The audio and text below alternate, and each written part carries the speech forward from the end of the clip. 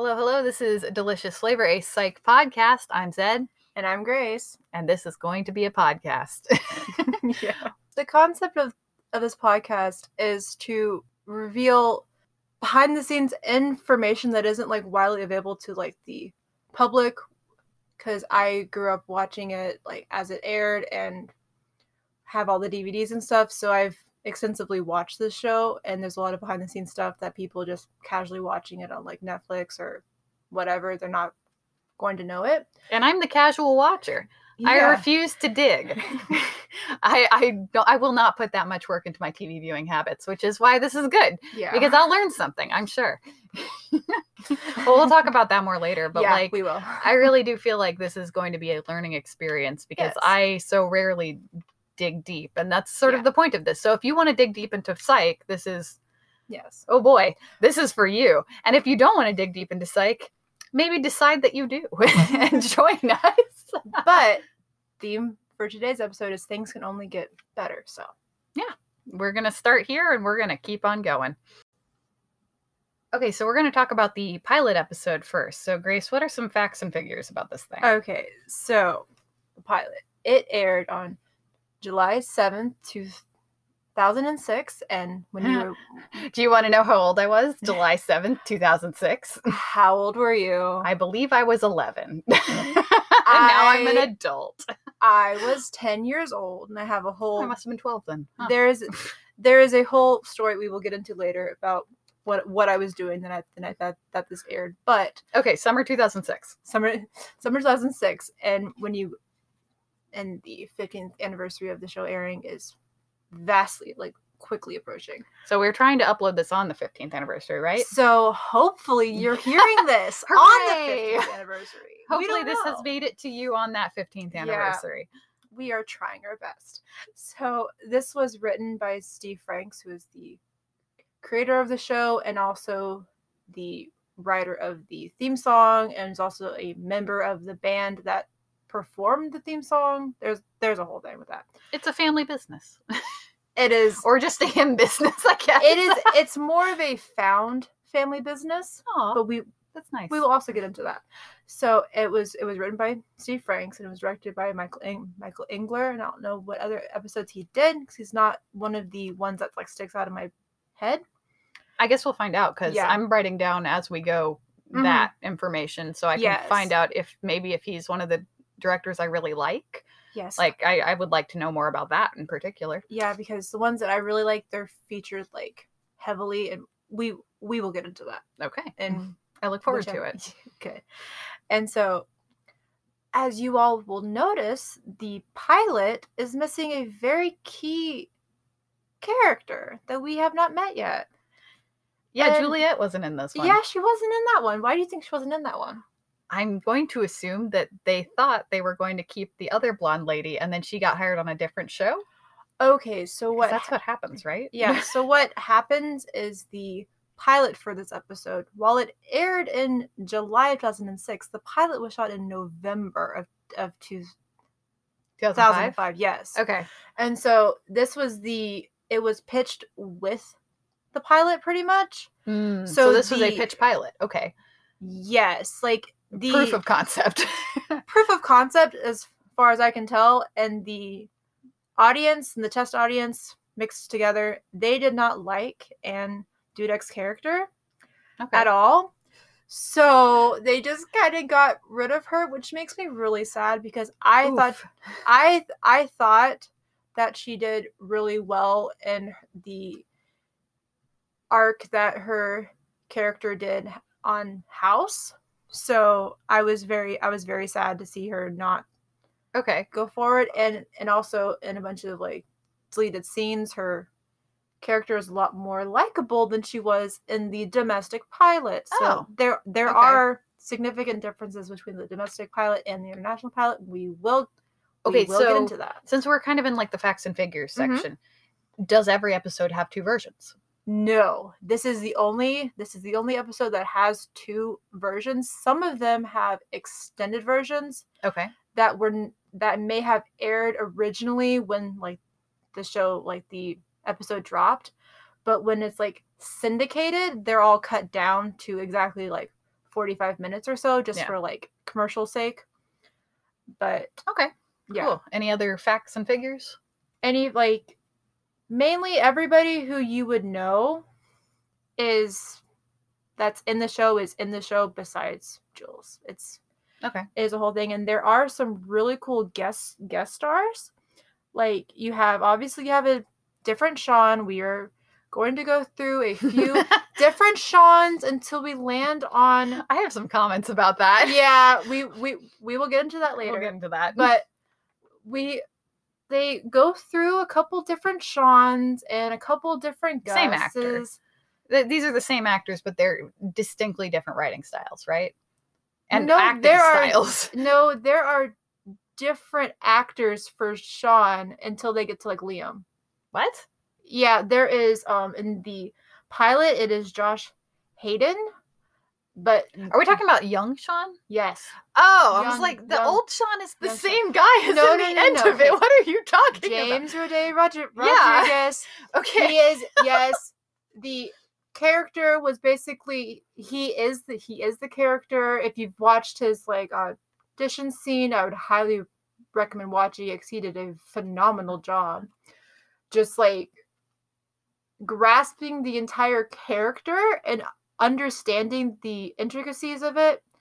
It is very impressive when you learn who the character is based off of, how well he was able to just grasp that concept. All right, so we're definitely going to dissect that later. Yes. But so this is young Sean number 1. Yes. Is this also young Gus number 1?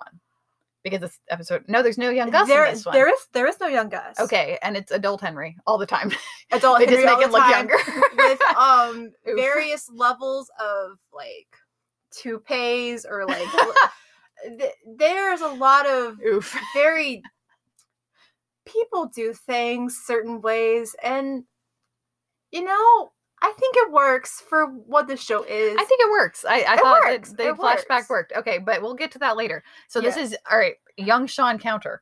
Young Sean number 1. Yeah, young Sean number 1. So we're gonna have to count that one. Oh yeah, because I was not aware that it was different Seans. Least, I guess it's like what 10 years of like there's at spanning least filming. 4. So that makes sense. But there might be 5. I might have like lost one in between like pilot spelling bee and then when we're introduced to we'll find out. We're gonna rewatch all of them. So a very important special guest that we have completely just got off the deep end talking about young Sean, but John S. Davies from John S. Davis, whichever one. I don't know how to pronounce his name. Let me see. It's spelled it's spelled Davis, but I think it was Davies. Oh well, I would say that Davis. He is from like Twin Peaks, and so You're gonna kill me. I haven't seen Twin Peaks. I know. Oh my god. My brother has. Okay. We're gonna run into this a lot. Grace watches more TV than I do. Yes, and see, I watched Twin Peaks about 6 or so years ago, and I will not get into my thoughts on that show. Okay, so this guest actor is from Twin Peaks. This guest actor is from Twin Peaks, and James Roday Rodriguez and I think Steve Franks are big fans of like Twin Peaks and all that jazz. Do we want to play the game where, because I wasn't paying attention when I just glanced at your phone, who's that actor playing? Who's that actor? Okay, so it's a dude, I'm assuming, because you keep saying he. Okay. Is it the murder victim? No, Is it the dad? It is not the. It is the dad. Okay. It is the dad. Okay. He had like kind of Danny DeVito vibes in his like general shape and grumpiness in acting. That is very offensive to like Danny DeVito as a person, because I do not. I don't. He seems like a nice person. He just acts with grumpy vibes. Yes, I just do not like this like character at all, and he has this like really strong Southern accent, which is really weird. In Santa Barbara. And they're like some sort of like Californian textiles dynasty, right? So like they've lived in California for a while. Yeah, like they're an established family in. Well, it could California. Be that he started the business after having moved there from, I'm assuming, Texas. But he just reminds me of a Confederate general. Oof. Just the very, not necessarily Oh yeah, I'm not getting those vibes, but yeah, he is something. Oh, that's interesting. And we have his daughter was played by Pascal Hutton, and fun fact, she was considered to play the part that Anne Dudek played as Lucinda. Okay. So I think they wrote in this character, and Steve Franks, spoiler alert, he never got to like go through with this vision that he had for the Katerina character. I don't know who Steve Franks is. Is that the writer? Yes. Okay. I've already forgotten. Writer. I told you. Okay. Names fall out of my head. Numbers fall out of my head. I will not remember names or numbers. We're going to have to be It is fine. Reminded. It is fine. But Steve Franks really wanted to bring Katerina back and have her be with Sean in some other episode, even though Sean sent her dad to prison. It's just like it's a great foundation. Like Steve Franks thought that they could, work through that.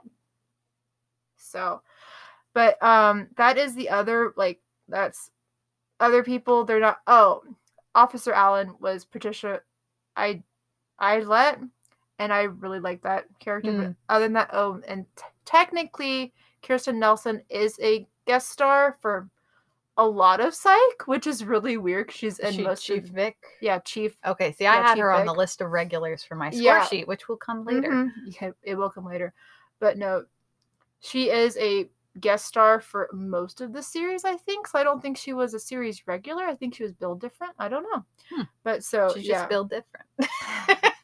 Yeah, so that is the end of the concrete information, and then I have other it's about to be time for opinions. Oh, it is about to be time for opinions, and basically just like the nonsense. Like, if any of you guys have listened to the commentary on the DVDs, you will know what a hot mess it is and how just it is all over the place. And while some of the things that you learn are facts, they should be taken with a grain of salt. All right, so let's talk about those trivia fun facts that you were able to get. The things that most people wouldn't know about unless they own the DVDs and listen to the recording or the commentary. Or they're just or just really love Reddit. Apparently.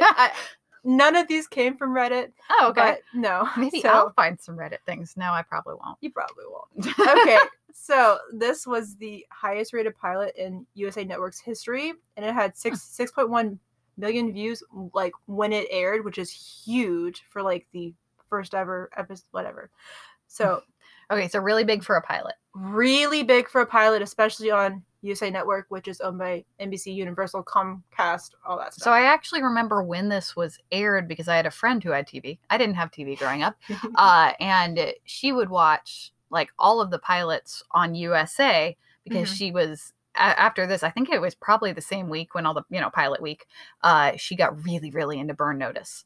But I remember her being like, this thing was on last night. It was pretty good. And I was like, cool. I don't know what that channel is. I completely missed Burn Notice. I never watched any of it. She tried to get me into it and I didn't. But I think it was because what she wanted me to focus on was not the things that I want to focus on in a TV show. I think most of it for me had to deal with the fact that I was 10 years old. There's also that. And I had discovered one of my first celebrity crushes, and that is James Renee Rodriguez. We will get into that later because we will. Yes, we will get into that. But so we will also get into where I was watching this, but so fun fact of those 6.1 million views, I knew someone who was one of those viewers. I was not, but I knew someone. I was one of the viewers. So 2 down, 6.1 million to go. Exactly. Raise your hand if you were one of no. I'm raising my hand. Okay. But so the audio commentary for the DVD, they only had audio commentary for the domestic pilot because there's no commentary for the international pilot. They just talked about the international pilot on the domestic pilot because that's just how Steve Franks says. But that had Steve Franks and then executive producers Chris Hensey and Kelly Kolchak, and they're on like for like the rest of the show. So they filmed the opening scene at night, which is surprising because they had to go back in and make it look like it was day. Young Sean scene. Yeah, or the young Sean scene in the diner. That was shot. That was shot at night. Oh well, but so that's actually more common than you would think. Yes, but we'll get into it. Okay. So like most of the sets for the pilot were like actual practical sets. Like there was no like soundstage or like anything. It was like they found locations and then they filmed in them. Okay. So they were actually in a diner. Cool. And so the location was so small that the crew, people filming the show, they were crammed into the back booth of the diner. Okay. And they didn't realize this when they were filming it, but like after they'd already like sent this in, they figured out that the chevrons on Henry's police uniform, they're upside down. Which is extremely bad because Steve Frank's dad was an LAPD cop who trained him like Henry trained Sean. Okay, so this is like a little bit autobiographical. Yes, it is a little bit, and so it's like... Do you think there was ever a moment in the How Many Hats that the young Sean actor, just to be like a cheeky brat, counted the hats on like the crew in the back booth? Because I feel like I would do that just to be obnoxious. Know. I do not know if Josh would do that. Because that seems like a very much Liam James thing to do, which is the main many words. young Sean. I feel like he would do that because he was famous for a lot of famous young Sean quotes, like Dwight. We will get to that when that show airs. But so it would have been very easy for Steve Franks to know what direction the chevrons were supposed to be. So chalk it up to a fun little thing to look at. Chalk it up to it wasn't really in, like, they weren't really paying attention to it.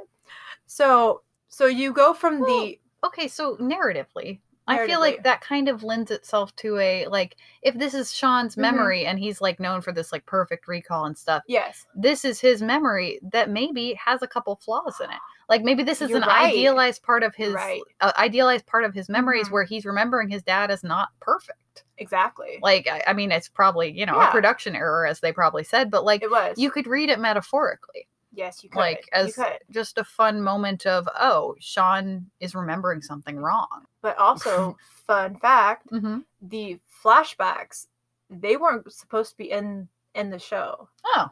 The start of the pilot was supposed to be Sean making out with that waitress on the couch. That would have completely changed the tone. It would have changed the tone. And the tone is a lot different in the international pilot. We will get okay, cool. But so Kelly Kolchak hates the kissing scene in the pilot. It was so awkward for her. Even just like talking about it, she's like, I hate this so much. She's one of the producers? Yes. Okay. Executive producer. Okay, cool. With Chris Hensey. And it was like really cold in Vancouver when they were filming it because they filmed most of the pilot in like Vancouver, which is very funny because Santa Barbara and Vancouver are very different climates. Santa Barbara and Vancouver are very different. They filmed most fun fact. Fun fact count. So they filmed most of the show like when they're on streets and they're at locations that is White Rock. So they are in White Rock. And what Canadian state is this? I want to say British Columbia. Okay. Yes. But all of the aerial shots are always Santa Barbara because they did have aerial footage. They made their own aerial footage, so cool. They did that. But they were able to find like later on, like locations in places that looked like locations in Santa Barbara for some reason, which is kind of interesting being in Canada. Well, Vancouver's a big film town. It is. Like, it is. Like we live in, and we live in a town south of Atlanta that is big for filming. So a lot of times when we watch movies, I'm like, oh, I know that location, but they're pretending it's somewhere else entirely. And having been to a lot of those places, I'm like, yeah, I guess I could see it, which I think is kind of what they're going for here. I get really amused when a show will act like they're filming a scene in Atlanta, and you can tell that they filmed it in LA. Yes. Even though you have sound stages near Atlanta, you could very easily just go to Atlanta. We do not have palm trees here. Or the movie Baby Driver. This one's on me. That one. So Baby Driver was filmed in Atlanta, and there's these car chases, and basically having lived in Atlanta for so long and having driven in Atlanta for so long, there's several times he's going down a one-way street the wrong direction, then he teleports to the other side of Atlanta, again going down a one-way street the wrong direction. Okay. So that drives me nuts. Okay, so I wasn't going to talk about this, but okay. My family made a weird decision for like movie night a couple nights ago, and we watched the Dukes of Hazzard remake. Excellent. That is starring, well, one of the stars is James Rodriguez. Oh, okay. And I don't know the name of the actor who played Adam Hornstock in the Cloudy with a Chance of Murder episode, but they met on that set, or they were already friends, but they're both in that movie, and it is hilarious. Okay. But most of they were trying so hard to be in like Georgia, but they were so not in Georgia for most of it. They're like, oh, we're in Georgia. Like, no, you weren't. No, you weren't. Or the entirety of at least the first season of Teen Wolf that they filmed in Sandy Springs, Georgia, and pretended was North California, and the trees are completely different. I had no idea. Yeah. I had no idea it was filmed in Georgia. So that one was filmed in Sandy Springs because I remember when they sent out the call for lacrosse players on the extras. Like calling website. Of course. And so when they're like, yeah, this is North California, if you look at the trees in the background, those trees are not North Californian pines. Those are Georgia. Yeah, obviously. Georgia pines. So funny. They are, anyway, Georgia Film Stories. Georgia Film Stories. New segment idea? No. New segment idea. Absolutely not, because they filmed none of this show in Georgia. Different podcast. Yeah, different podcast that will never get made. I'm sure someone's making it. I'm sure someone's making it, but it's not us. Okay, film trivias. Yeah, other thing. And so there's a line in the pilot where Sean is talking to the guy who gets arrested for smashing up his like ex-wife's car or something. Yes. Or like, oh no, it's the guy with the face tattoos. The guy with the face tattoos, and Sean makes a crack about how he used to have the same one, but they spelled it wrong. Yeah. Now the makeup department, I don't know if they accidentally spelled it wrong, or they thought that it was supposed to be spelled wrong, but they misspelled the tattoo on the guy's head. Oh, excellent. And they changed it to bloodthrusty, which seems beautiful.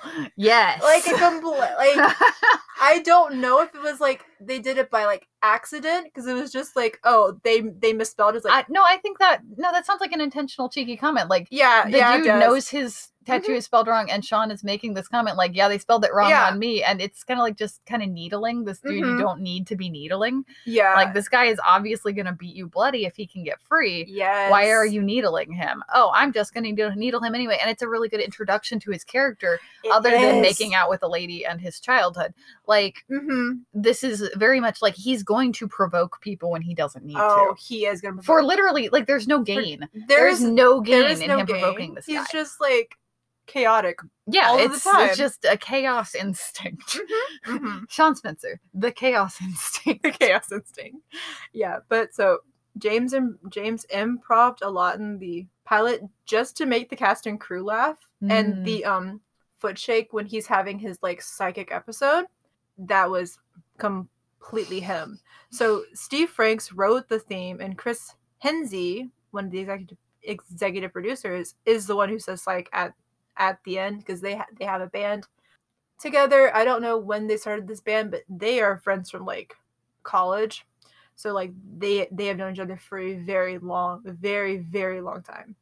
So they have a band together called Finlandians, and some of their music is actually featured on the show in like maybe like season 3 or so. So we will get to that. And just to acknowledge it, Friendly Indians, not a fantastic name. No, not the best. So us enjoying their music in this context, not in any way condoning the name of their band. No, it's just... But before, okay, so like the thing I want to acknowledge here on our first episode. Yes. 2006 was a different time. 2006 was a different time. So when we talk about my main part of this is going to be a scorecard, which I will explain later. And one of the things that I have on there is negative points for being intentionally, let's call it provocative in ways which are offensive. Or more like antagonistic? Yeah. So, 2006 is a different time, and we're really going to experience that. And we're going to have to talk about it because... And what's, weird is that, well, based on, my opinion, which is completely different from yours, but I feel like at the beginning of the show, it was more progressive than the end, because towards the end, it felt like they just wanted to get, cheap laughs. There was very significant bad jokes and just terrible plot lines towards the tail end of the All right, I guess we're going to really experience that when we do our watch through. But season 6 passed, it gets really, really bad, which is strange because you would think that, all of the off-color jokes are going to be in the beginning, because it's no, it's this was really recent that they're making these things. Well, I will say that we are going to have to discuss that as we go through, but we can probably also find good things in here, because even though 2006 is a different time, there are going to be different writers, there are going to be different directors. Yes. The actors mostly stay the same, but different people are going to be interpreting these things. Exactly. So I think we're going to have that discussion, and that'll be interesting. And it's really something that'll need to be talked about. Yeah. And if you have followed any of the cast after the show or whatever, you will know that they're all really good people. They don't mean... I refuse to make blanket statements about the goodness of people. Okay. That is people have proved me wrong in the past. They seem like they are publicly facing people. Yes, decent people. They never make any of these off. Their PR people are probably pretty good now. Their PR people are very, very good, and they seem to be just regular, everyday folk who just happen to have said things in the confines of a script written by someone else. I'm not going to excuse anyone's bad behavior. No. But that's what I'm never. Here for. To not excuse anyone's bad behavior. No, and I don't want to say that they were intentionally... Yeah, no, I'm not going to say that they're intentionally anything, but someone had to write it, and someone had to edit it, and someone had to approve it. Yes. And we need to talk about that, because the things that got approved for TV in the early aughts. What a time. I mean, some of them would still fly today because people are weird about what they'll let on TV, but I mean, times are changing. That's crazy. Just beyond domestic and international stuff, things that are considered bad here are just perfectly normal otherwise, but whatever. We'll talk about it. Yeah, this first episode actually didn't have any massive red flags on that. So no, it didn't, which was really surprising, because it's you would think that it'd be more Oh, we'll talk about that when I talk about my ranking. All right, so any more trivia? Oh, I have quite a lot. Okay. So James insisted on having stubble, and the network really wanted clean shaven. So he made the makeup artist pretend to shave him. She would hold the razor up to him, and he'd be facing, so it would look like they were shaving him every day. And did they just have a network person there to breathe down their necks about specifically that then? No, they just, I really don't know, but it was a network. I don't know why you would pretend to shave someone if someone wasn't physically watching you. It feels like a weird performative thing. I feel like this is more of James being himself, and just kind of oh, you really want me to be clean shaven? Okay, I'm shaving. Okay, I'm gonna make this poor makeup artist do this extra work for this specific. It was. I don't know. That's weird. It was. Yeah. It was all good fun. It seemed it seemed like the makeup artist was in on it. It was okay, good. Yeah. So Kirsten Nelson was actually pregnant while auditioning for the show. So she was pregnant in the pilot when they were filming it. Cool. And so Steve Franks didn't want to make a huge deal out of it, and he thought it was just funnier to have the Kirsten Nelson is Chief Vic. Gotcha. Okay. So he thought it would be like funnier if they just like didn't like mention her being like pregnant. Yeah, I mean, people are pregnant and no one brings it up all the time. No, but like that. I feel like that adds a bit of realism. No, it's just like really amusing for like the chief of police to just be like very like businesswoman, like whatever. I don't know. Every person in authority who I've ever met who is pregnant is still very a person in authority when they're pregnant. Maybe even more. It almost feels like they're compensating for it. I am not saying that, but it's just like she's very like, it's like whatever. So it's just very integral to her like character. I think because it's basically just like, yeah, deal with it. Like, yeah, this is me. I run the show. You are just guests here. Like, whatever. But yeah, so as I mentioned before, most of the series is filmed in White Rock, British Columbia, and all the establishing shots are from like Santa Barbara. Okay, so the palm trees that are in the background of most of the shots, those aren't real. I could have guessed that. But they had two fake palm trees that they just carried from set to set and just put it in the back. I want that job. My job is keeper of the 2 palm trees. Mm-hmm. Yeah. 2 fake palm trees? Or 2 real palm trees in pots? Fake. Okay. Fake. It was like intense. Because I vaguely recall seeing like a background on something and being like, so that's super duper green screened. Oh yeah. Was it the textile one? I cannot remember at this point. I watched it a week and a half ago, and it's already fallen out of my brain. I watched it longer ago than that, but so I also took 5 pages of notes, and I hope they won't get through all of them. Took less than a page of notes. We're gonna have fun with this. We are gonna have fun with this. Well, Zed has been busy with stuff, so I'm always busy. That's who I am. Mm-hmm. So I have way too much free time, and that is maybe a bad thing. But so like a lot of like the names on things like signs and like the dog food brand, they were all like named after like friends and like family. So those are like fun little like Easter eggs if you want to like look into like, oh, who is so and so. But so yeah, I've already talked about most of this, but the show was pitched with the police sketch scene where like Sean is describing the Katarina's boyfriend. Yeah, he's just looking at a photo behind the sketch artist. Yeah. And describing the photo. That is how the show was like pitched to like the different networks. It's a very good scene because you almost feel this like Gus anxiety where Gus walks in and he sees it and he freaks out because he sees exactly what Sean is doing because he's experienced this type of crap before. Because he has known Sean since they were like born practically. But I almost feel like that is one of the first scenes where you are intentionally put in the position of Gus, the person who likes Sean as a person, but is constantly suffering through his antics.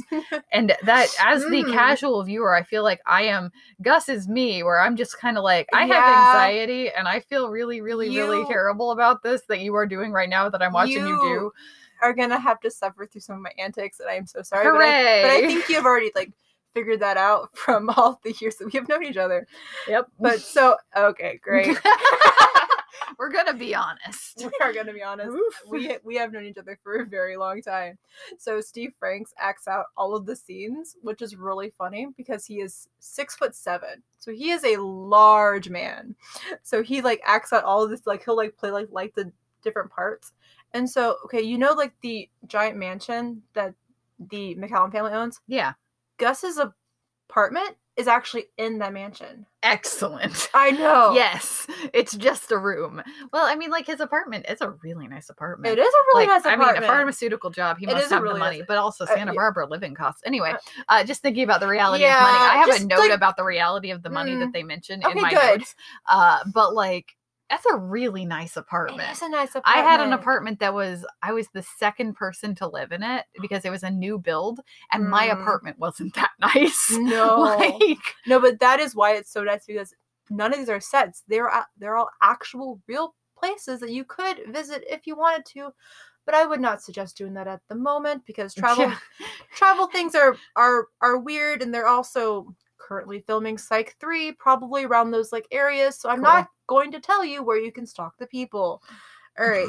So like you know that scene where like Sean comes in like the morning and he's like making coffee and like Gus like wakes up and like just like panic. Yes, the baseball bat thing. the baseball bat thing. Or not a baseball bat. He picks up like a sample case. He picks up something that would not help him. Yes. Okay, to be fair, that sample case is like has to be like 30-40 pounds because it's like a whole like metal case like full of like pharmaceutical samples. Yes. So like it could be a weapon, but like it's not. Isn't it just a like looking at the prop? Isn't it just like a retrofitted gun case or a makeup case? Probably. So it has rounded corners. Honestly, looks like a caboodle. Like that's just what all of those cases have like rounded corners. Mm-hmm, so unless you can really get a swing behind those, you're not doing much damage, dude.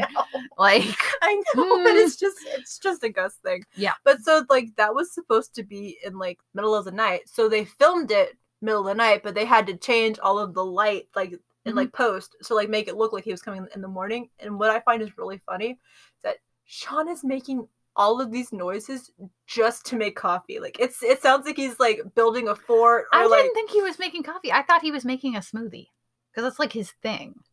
Is like I thought there was like a blender noise. There is, but he's just making a cup of coffee. So he's drinking coffee with, well, maybe he's grinding espresso beans. Have you ever made coffee like that? Because but it's like, such a Californian thing to buy the whole beans. Like my mother used to do that when we lived in California. My mom does that. She has a machine that grinds the beans and then drops it down into the basket. So maybe that was what he was doing. Would Gus have a fancy machine that has it all like in one? So like I'm not sure. They have at the gas station. like the one that he has, like I did not pay attention to it, but it was like it was like a note. It is a lot of noise for a coffee. Yeah, that's what Steve Franks it's like what he's doing. And then so like okay, so that is where we're introduced to the pineapple. Is that where the pineapple is? Yes, it is. Okay, so one of the things that is going to happen in this podcast is apparently there's a pineapple in every episode, and I kind of vaguely knew that. Most of the episodes. Okay, so the early ones, they hadn't quite established that?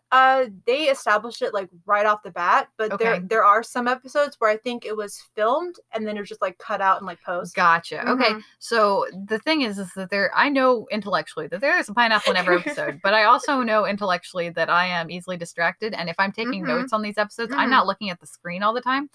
I did not look for the pineapple because I forgot that was a thing. Grace knows where the pineapple is, and this time I have failed the challenge of finding the pineapple. Yeah, so sorry. No, it's okay. It happens. 0, Psych 1. Oh no, we're gonna keep score. Well, I'm already scoring it, so like that would be fair. Might as well. But, so that was a whole thing just from like James. He made that on his own because there was a pineapple prop. Okay. And he just picked it up and said, "Should I slice it up for the road?" Like, and they just like went with it, and it was actually he said it and held it up, and I still missed it. Yes. Oh no. That's why I was so confused. I was like, I think at that point there is definitely a note that I took in that scene. Yes. So I think I was typing. Look. Okay, whatever. So like he just like some sort of improv, and so it was cut at first, and then so they were like looking through, it's like, where's the pineapple? The what? Where's the pineapple? I mean, that's it. And so they like put it back, and then so like cabin was like really really foggy when they were like shooting it, and Sam and Jose's is the Mexican restaurant that's named after Steve's daughter and her son-in-law, and like a whole bunch of these are just like James doing something because Dule makes him laugh, and then the police precinct where they filmed used to be a mental hospital. Oh.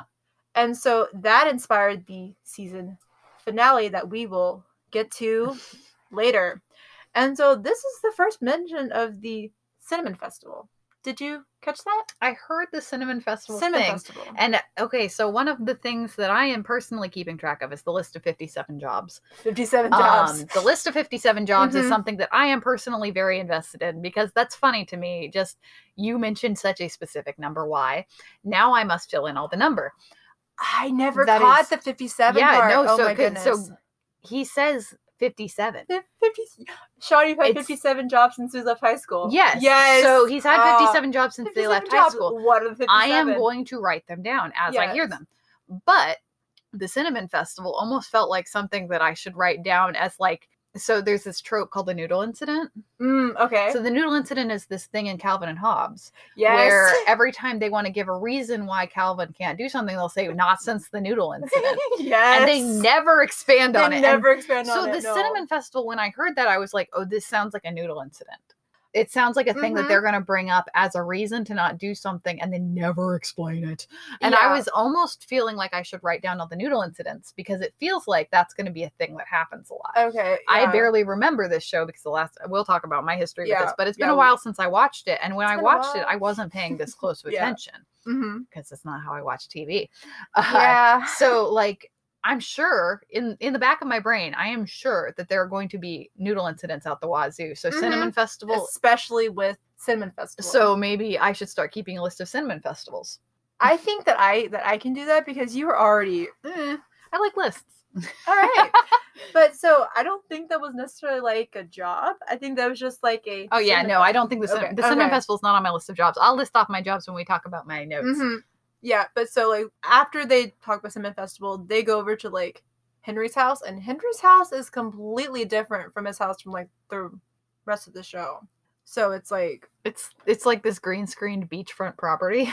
fake sky. And yes, it's absolutely fake. You look at it and you're like, oh, so you're inside, huh? Like, or you were somewhere cold because not a beach. It was November when they were shooting this, and they had to make it look like summer in Santa Barbara when they were in Vancouver, like whatever. Yeah, I think the lighting makes it look like it's early spring. The choices summer were made. Choices were made. It was weird. Anyway. Yeah. But so Steve was asked to write a 90-minute pilot and a 2-hour international pilot. So the international pilot is actually a completely different thing. Okay. Maybe we'll talk about the international pilot. Yeah, we will. Why should you listen to us about psych? What is our background that makes us qualified to talk at you, a person who's interested in psych, about psych? We have nothing to do with the show. No, we don't. And we are not the other psych podcasts, because there are... I've heard there's other psych podcasts. Hi, other psych podcasts. Hi. I'm excited to be a part of your community. Exactly. I am not a part of this community almost at all. As I mentioned in the intro, I'm a very casual viewer. Yes. I joined...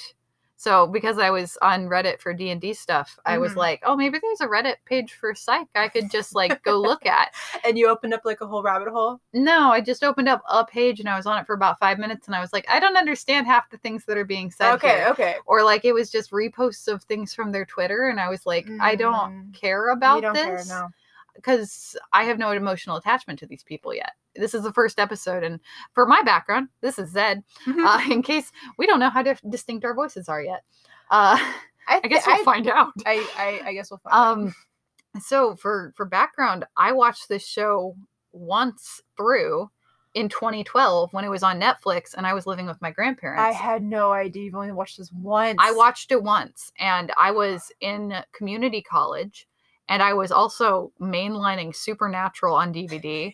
And I was also mainlining... I watched all of Community that was out at the time in 2 days. Well, and so, like, I was watching a whole bunch of stuff simultaneously. And this was something that I was watching in between buying the DVD set. No, I barely invested in anything. Where have you been?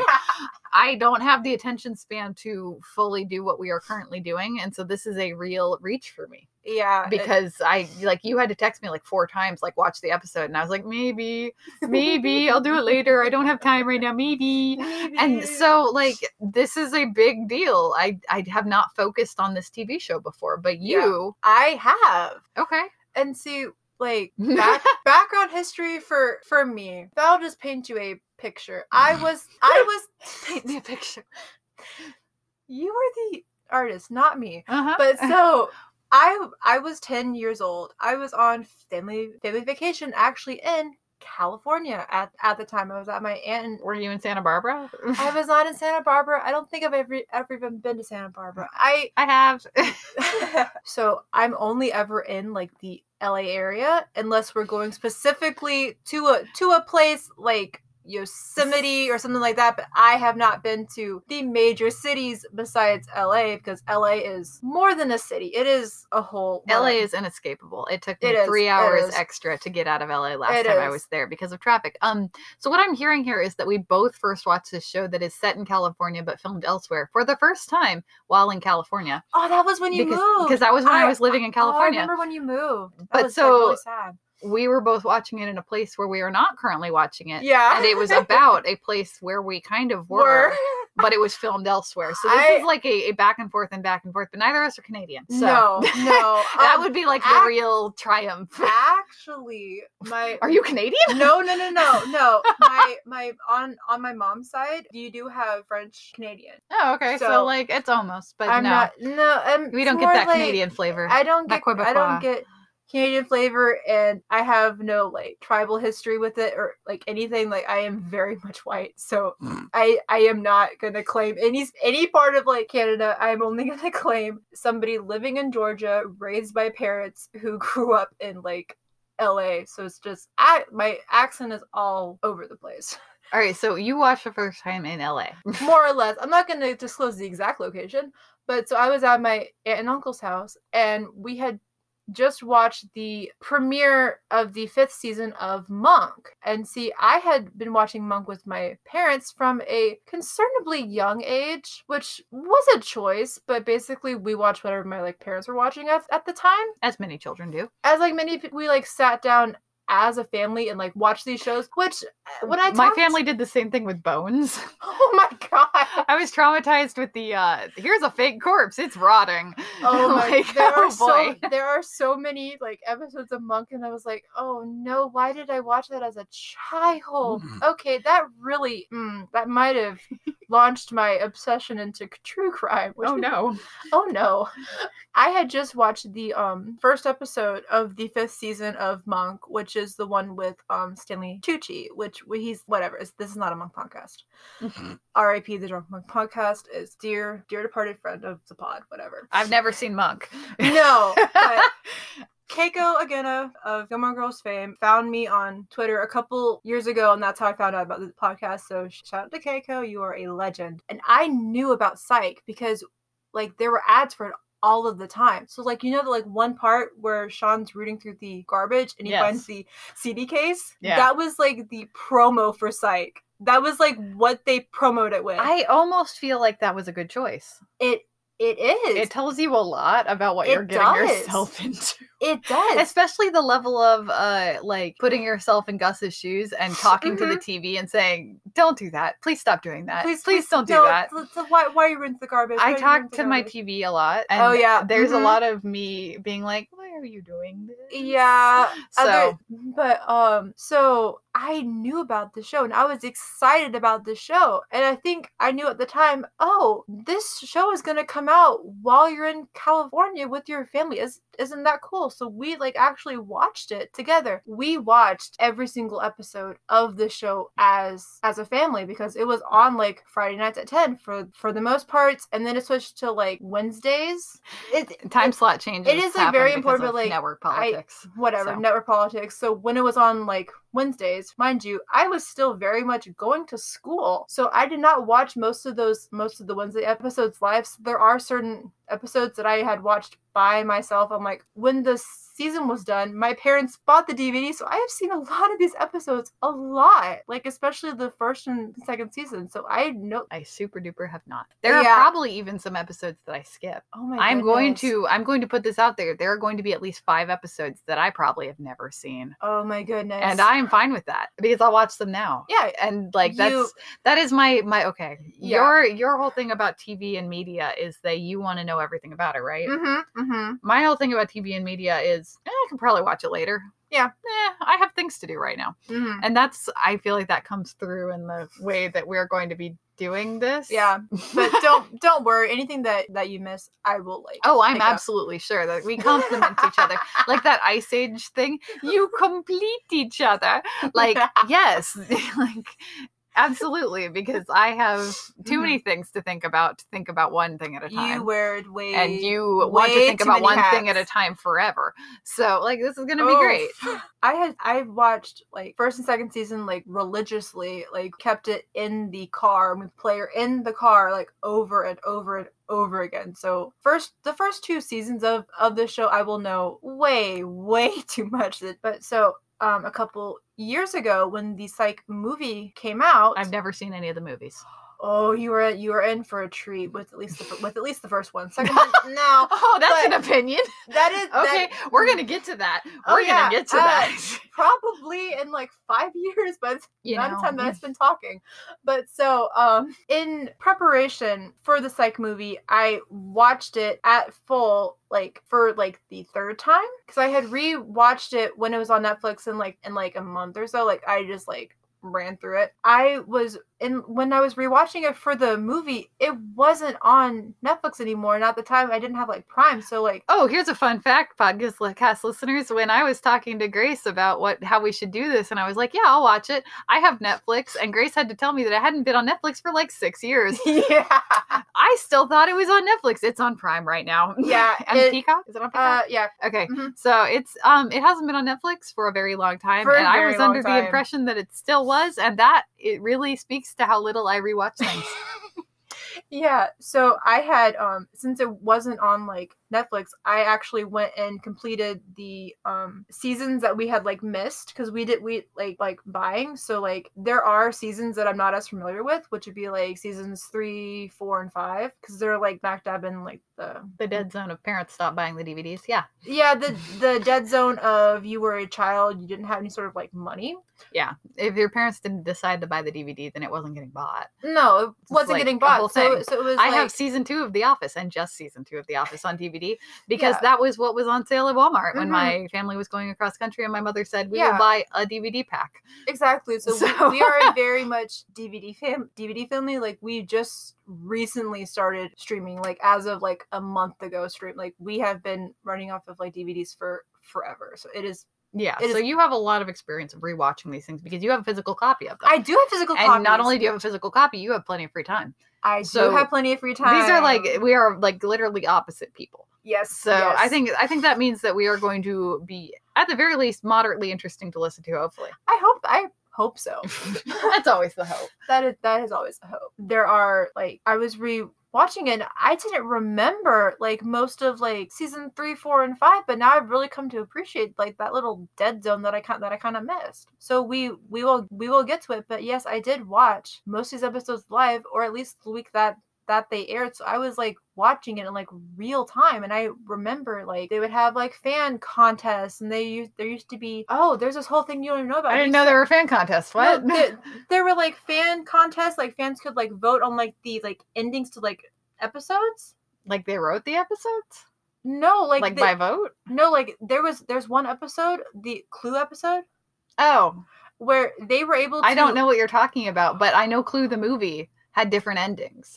That they filmed all of the endings, and then based on which theater you went to, you got a different ending. Yes. So was this like they filmed all of these endings, and then the audience voted, and that's when they played live? Audience voted in like real time on the like what was it like American Idol voting type thing? It was where you like called in and it. No, you like went on to like the website, internet voting. No, and so it was really cool because like the East Coast got like a different ending than the West Coast. Oh, that's baffling. I hate that. No, so like, but when you're watching it on the DVDs, they kind of have it. They kind of we will get when we get to that episode. I can't wait.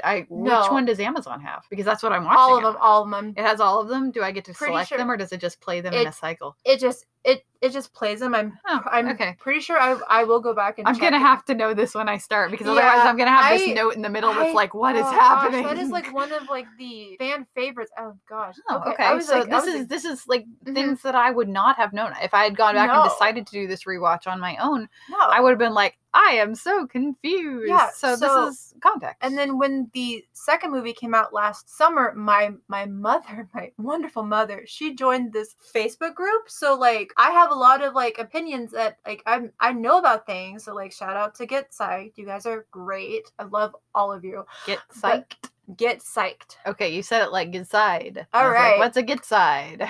Welcome to Grace Cannot Pronounce Words. Get psyched. Okay, cool. So shout out to the Get Psyched Facebook group. Yes. Apparently. That Grace is a part of?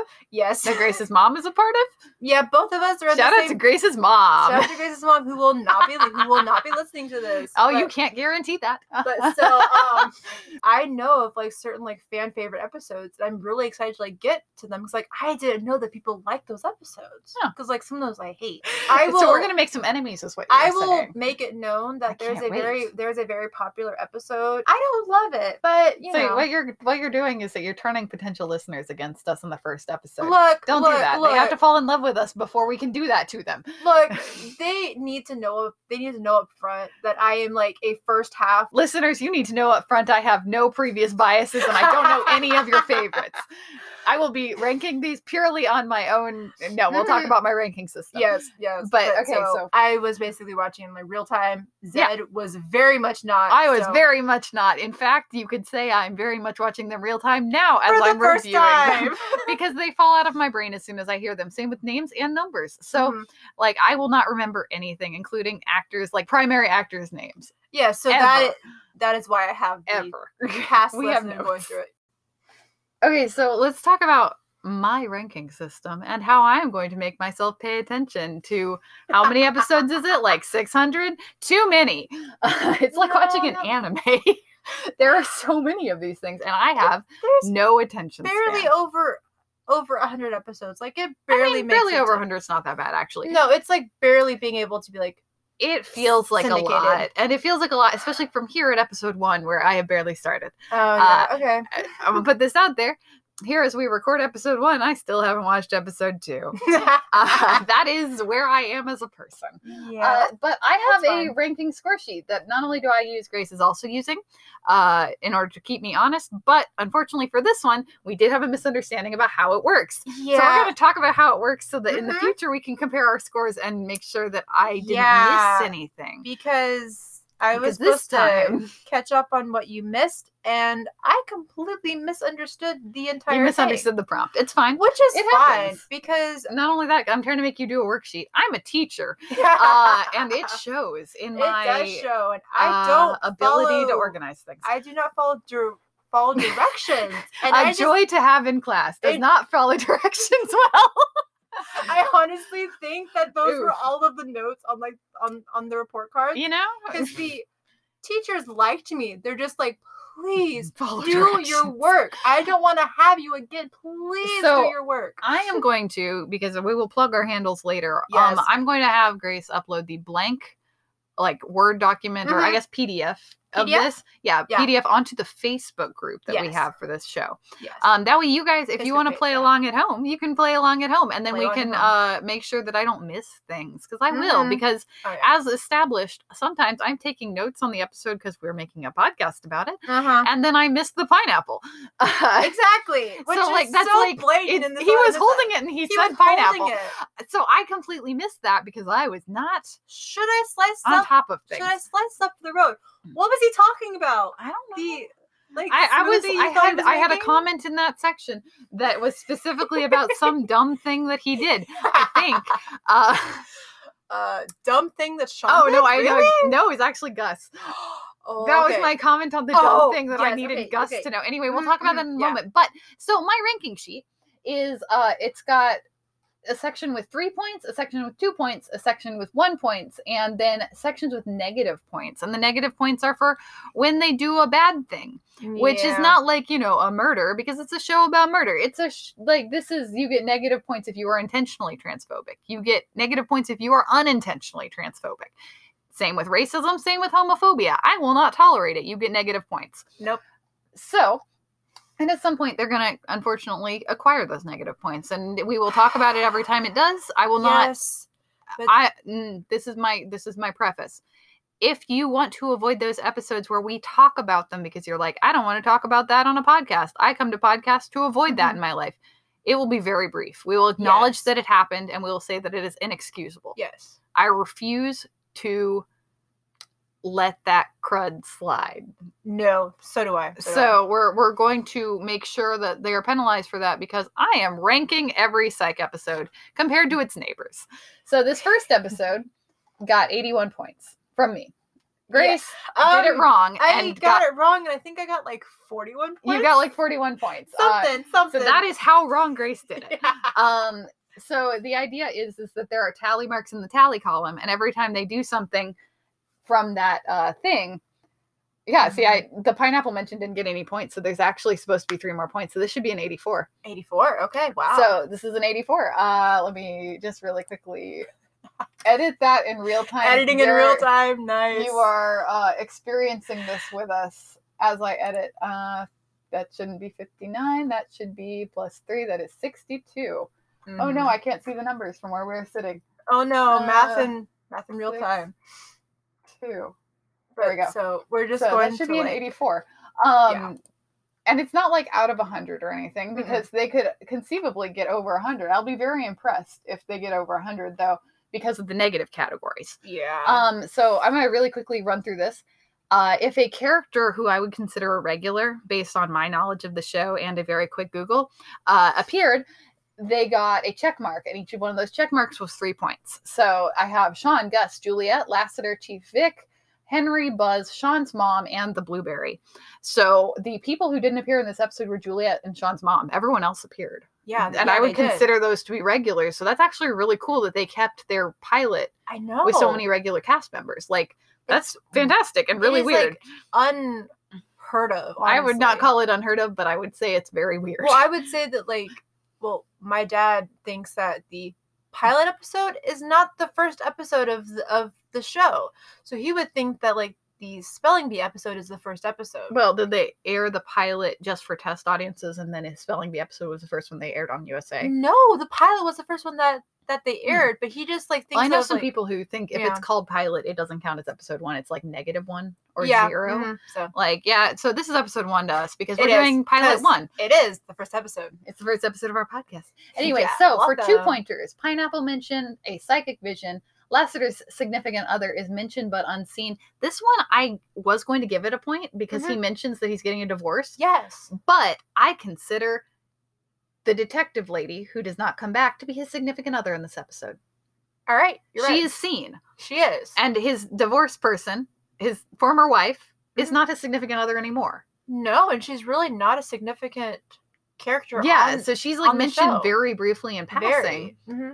And you see his significant other in this one. Yes, you do. So that was a thing that I know does not happen very often. You see who he's dating.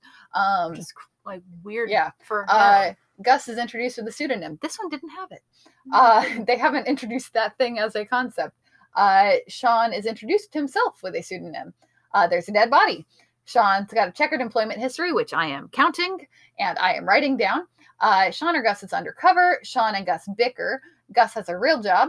Lassiter wants to shoot something and verbally expresses this much. Yeah. I assume he always kind of wants to shoot something. Yeah, He's got that kind of face. He does. Interrupting the chief, or rather bursting into her office without knocking.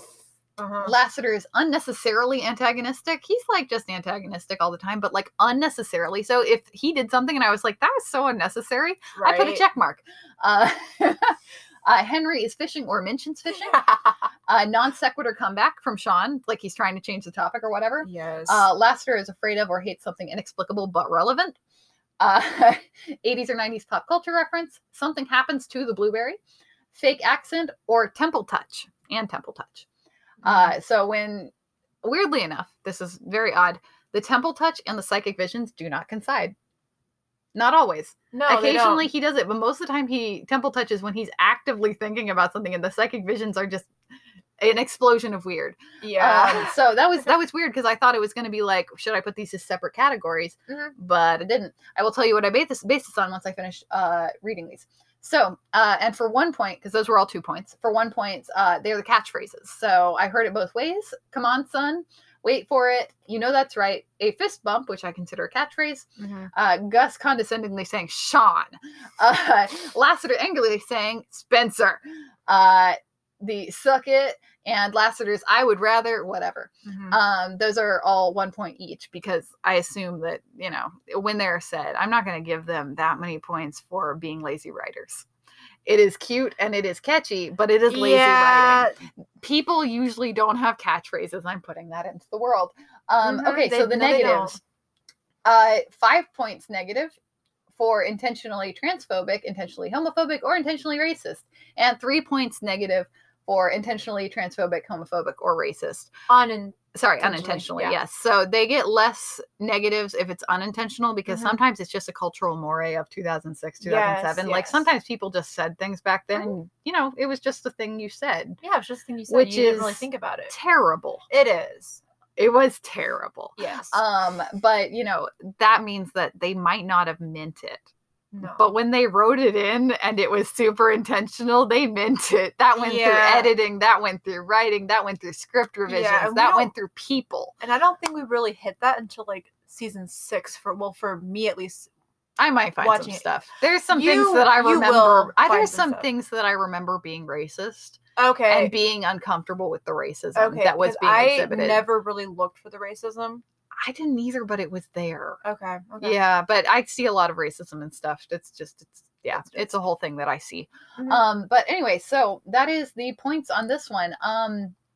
This is based, don't kill me. This is based on a series of psych drinking games I found.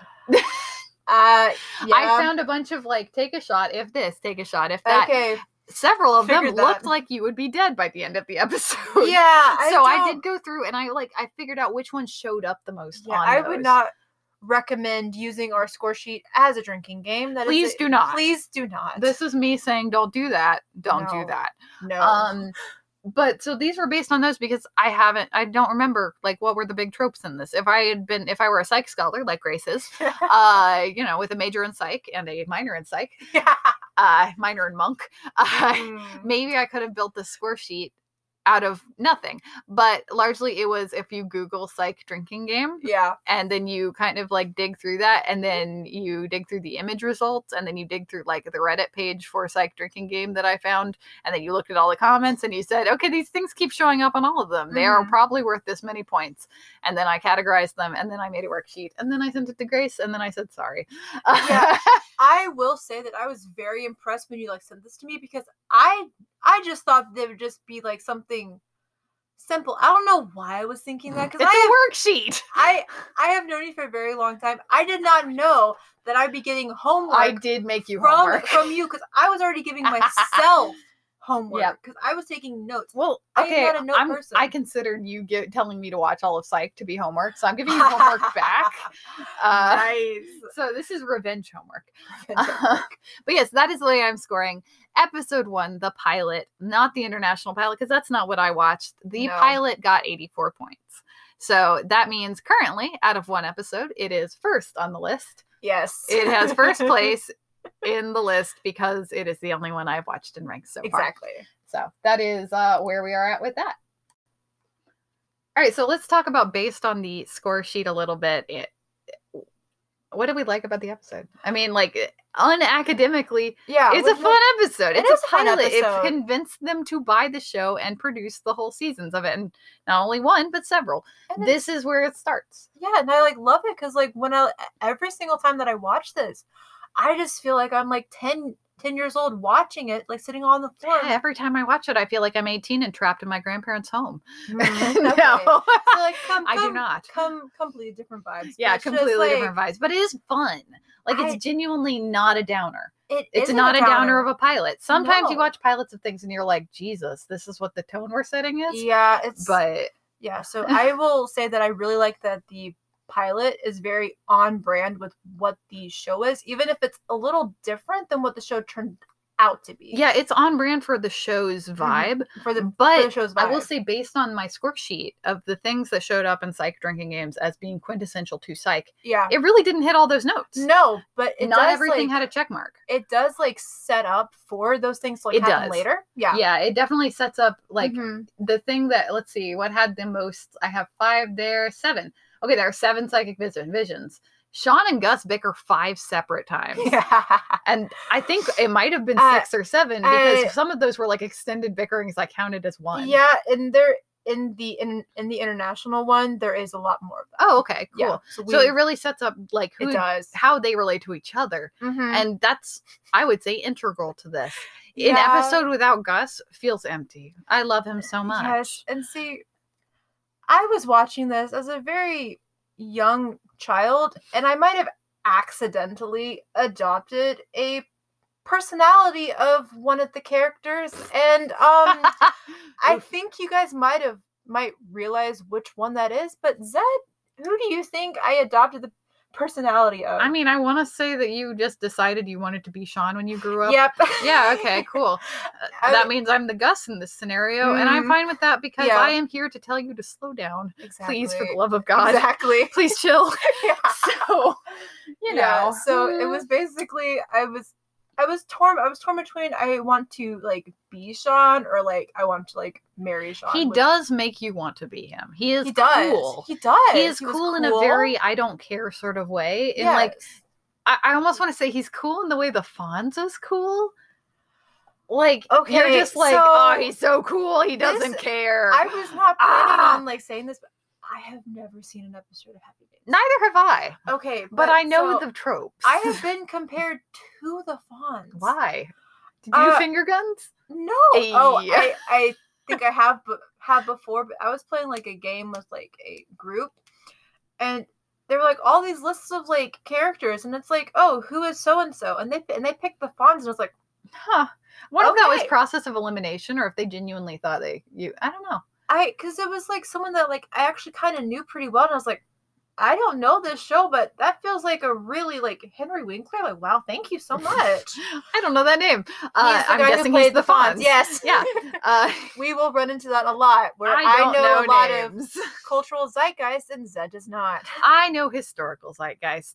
And I do not. Very into academia and not pop culture, unfortunately, because I enjoy pop culture. I'm just not good at it. I am very into pop culture because there's no rules. I like rules. I need hate structure. Rules. I hate it so much. I need structure. I like rules so that I can like break them, but still like somehow arrive at like the destination. Absolutely not. I need rules so that I know where my boundaries are, and then I can twist things inside of those boundaries. Okay, so that is a kind of a Sean. It's a Sean and Gus thing. I think we've got it. All right, so. One of the other things on my checklist that I thought was fun is the Sean's checkered employment history. And I think we brought it up in several other segments. I'm not sure what order we're putting these segments right now. It's going to inform how we do the rest of this podcast. But I am listing Sean's employment as it gets listed. This one, they do say he has had 57 jobs since they graduated high school, which means I'm going to make a list of 57 jobs. And if they leave some of them off, that is a crying shame, and I need them to fill those in the next few movies. And I had no idea that you were like doing that, but I had like made a note for like all the things that they added to the international pilot. So what I have listed based on the domestic pilot was they mentioned that he worked in a candy store. I have also worked in a candy store, actually. Wow. He was a weatherman in Minneapolis, which is so specific. So specific. And he was a bungee cord jumping expedition guide, I guess. I just said he worked with bungee cord jumping expeditions. So like, was he the bus driver? Was he the person who jumps? Was he the person who makes sure that they're secure? Because that feels like something you need to be really qualified for. So I have it in my notes that he did talk about those jobs with Lucinda while they're at the gun range. Where Sean Spencer is an excellent marksman. It's very impressive. It is very impressive. Like there are things that he's really, really good at doing, but he just doesn't care. I would almost say that doing them. Okay, so I would almost say one of my categories is Lassiter is afraid of or hates something inexplicably relevant. I would say that if I had to make a category based on these conversations on here, it would be Sean is inexplicably good at something that happens to be relevant. Like, they just keep writing him as being good at this thing that's inexplicable. And then Lassiter hates this thing that's inexplicable. Yeah, so it's almost like the two of them are these like foil characters for narrative, narrative convenience. I have never ever convenient narrative thought of that, but a thing that like I really identify with Sean, because when I like grew up, I was really, really good at things on like the first try, and it was just like, oh, this is the thing that's happening. I'm really good at this. This is weird. Yeah, but like, is he good at it the first time, or is it that he was trained to be good at it? I think that one specifically is more of. I think that one was training. I think that was Henry saying, "Hey, you need to learn how to shoot a gun because I am not going to have a gun in my house and have you." Is like he is like crazy. Like we will get into like things that he wasn't allowed to do as a kid. I'm almost okay. Another list that I considered starting. I would make a topic that's just lists that makes reasons why I should call defects on Henry. As a teacher, I am legally a teacher. I am a real life teacher to real life children. Yes, and I am a mandatory reporter. Yes. Which means that if I see something that is abuse or neglect, I am mandatory. Yes. I have to report it, which means I know all the signs. I know all the reasons why you need to call. I know all the things that I would need to tell them that I heard, that they said, that I witnessed. Like, and so I'm watching these like parent-child interactions and I'm like, this is setting off some weird flags. Yeah. Like, it's not some of the things in this first episode, I wouldn't have had to call defects, but I would have already been kind of a little bit on edge because of the, like, relationship that they are having. Yeah. Like, it's, like, there are strict parents, and there are parents who want their kids to do better. Yeah. And that is not a reason to call child services. No. But sometimes Henry says things in a way that make me go, I'm going to keep an eye on this family. I'm concerned. Yeah, I do think that there are a lot of things that probably Steve Franks pulled from his like personal experience. But you can't say that it's all like, not everything is allegorical. No, but it's just especially like, not child neglect, abuse. No. I'm not saying this. I'm just saying that maybe the things that like stick out as like weird are just like quirks that like his like dad had because he was a cop. Yeah. So it could be, yeah, and then stuff gets exaggerated in of course, like acting because you know some things are funnier. Exactly. Yeah. So it's like funnier for him to. But yeah, that was why I decided in the end I'm not going to make this list, is because this is a comedy show. It is, and I don't so they're going to play stuff up. Yes, they are. But anyway, yeah. So Sean is inexplicably good at some things that happen to be incredibly relevant to each case. Exactly. It's very funny. But at the same time, Lassiter inexplicably hates things. So I remember that being a thing from the first and only time that I watched the show, was that Lassiter just occasionally is like, I hate that, when they're about to go somewhere. And I'm like, why do you hate everything, man? You seem like you're not having a good time. And he just flat out is not having a good time a lot of the time. So that's an interesting thing. What is the other? I was telling Grace earlier, the weird coincidence, the temple touch and the psychic visions don't always coincide. I can't remember. But like, so Sean touches his temple when he's like actually thinking about what he saw. And a lot of times it's like when he's talking to Gus and no audience other than Gus. But when he's having his psychic visions, I have 5 temple touches to 7 psychic visions in my count here, and I could be wrong on that because again I was not paying attention for the whole thing. I did kind of at some point just start taking notes, but like they don't coincide. And when I started this I was like, why are those 2 separate categories in everyone's drinking games?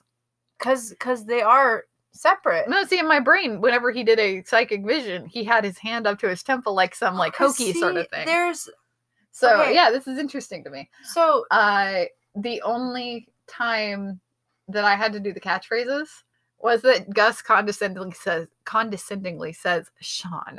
Yes. But like the other catchphrases, as far as I am aware, did not show up in this episode. I think he might have done a come on, son, but I thought he did a come on. Yeah, I think it's just like come on, like I'm pretty sure that it was just like Sean. And then Lassiter's angry a lot of this, but he doesn't say Spencer angrily because he has not gotten to the point of just calling Sean his last name.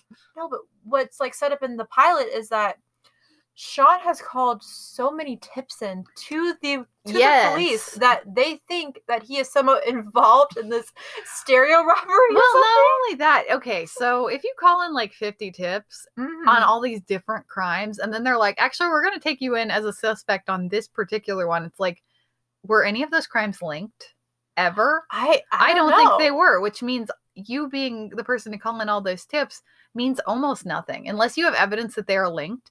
That means nothing. That just means that you are suspicious that they're on this particular crime, but you have no evidence other than this weird, like, they keep calling in tips.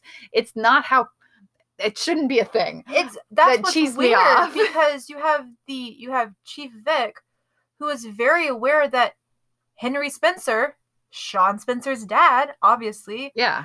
He used to be a cop with that same precinct. I think Chief Vic, okay, the way that they play that is that Chief Vic is fully aware that she is supporting this in like a hoax. Like, she is so glib. She is so glib throughout the entire episode that she is like in on this weird joke. Oh yeah, she is. That's a felony?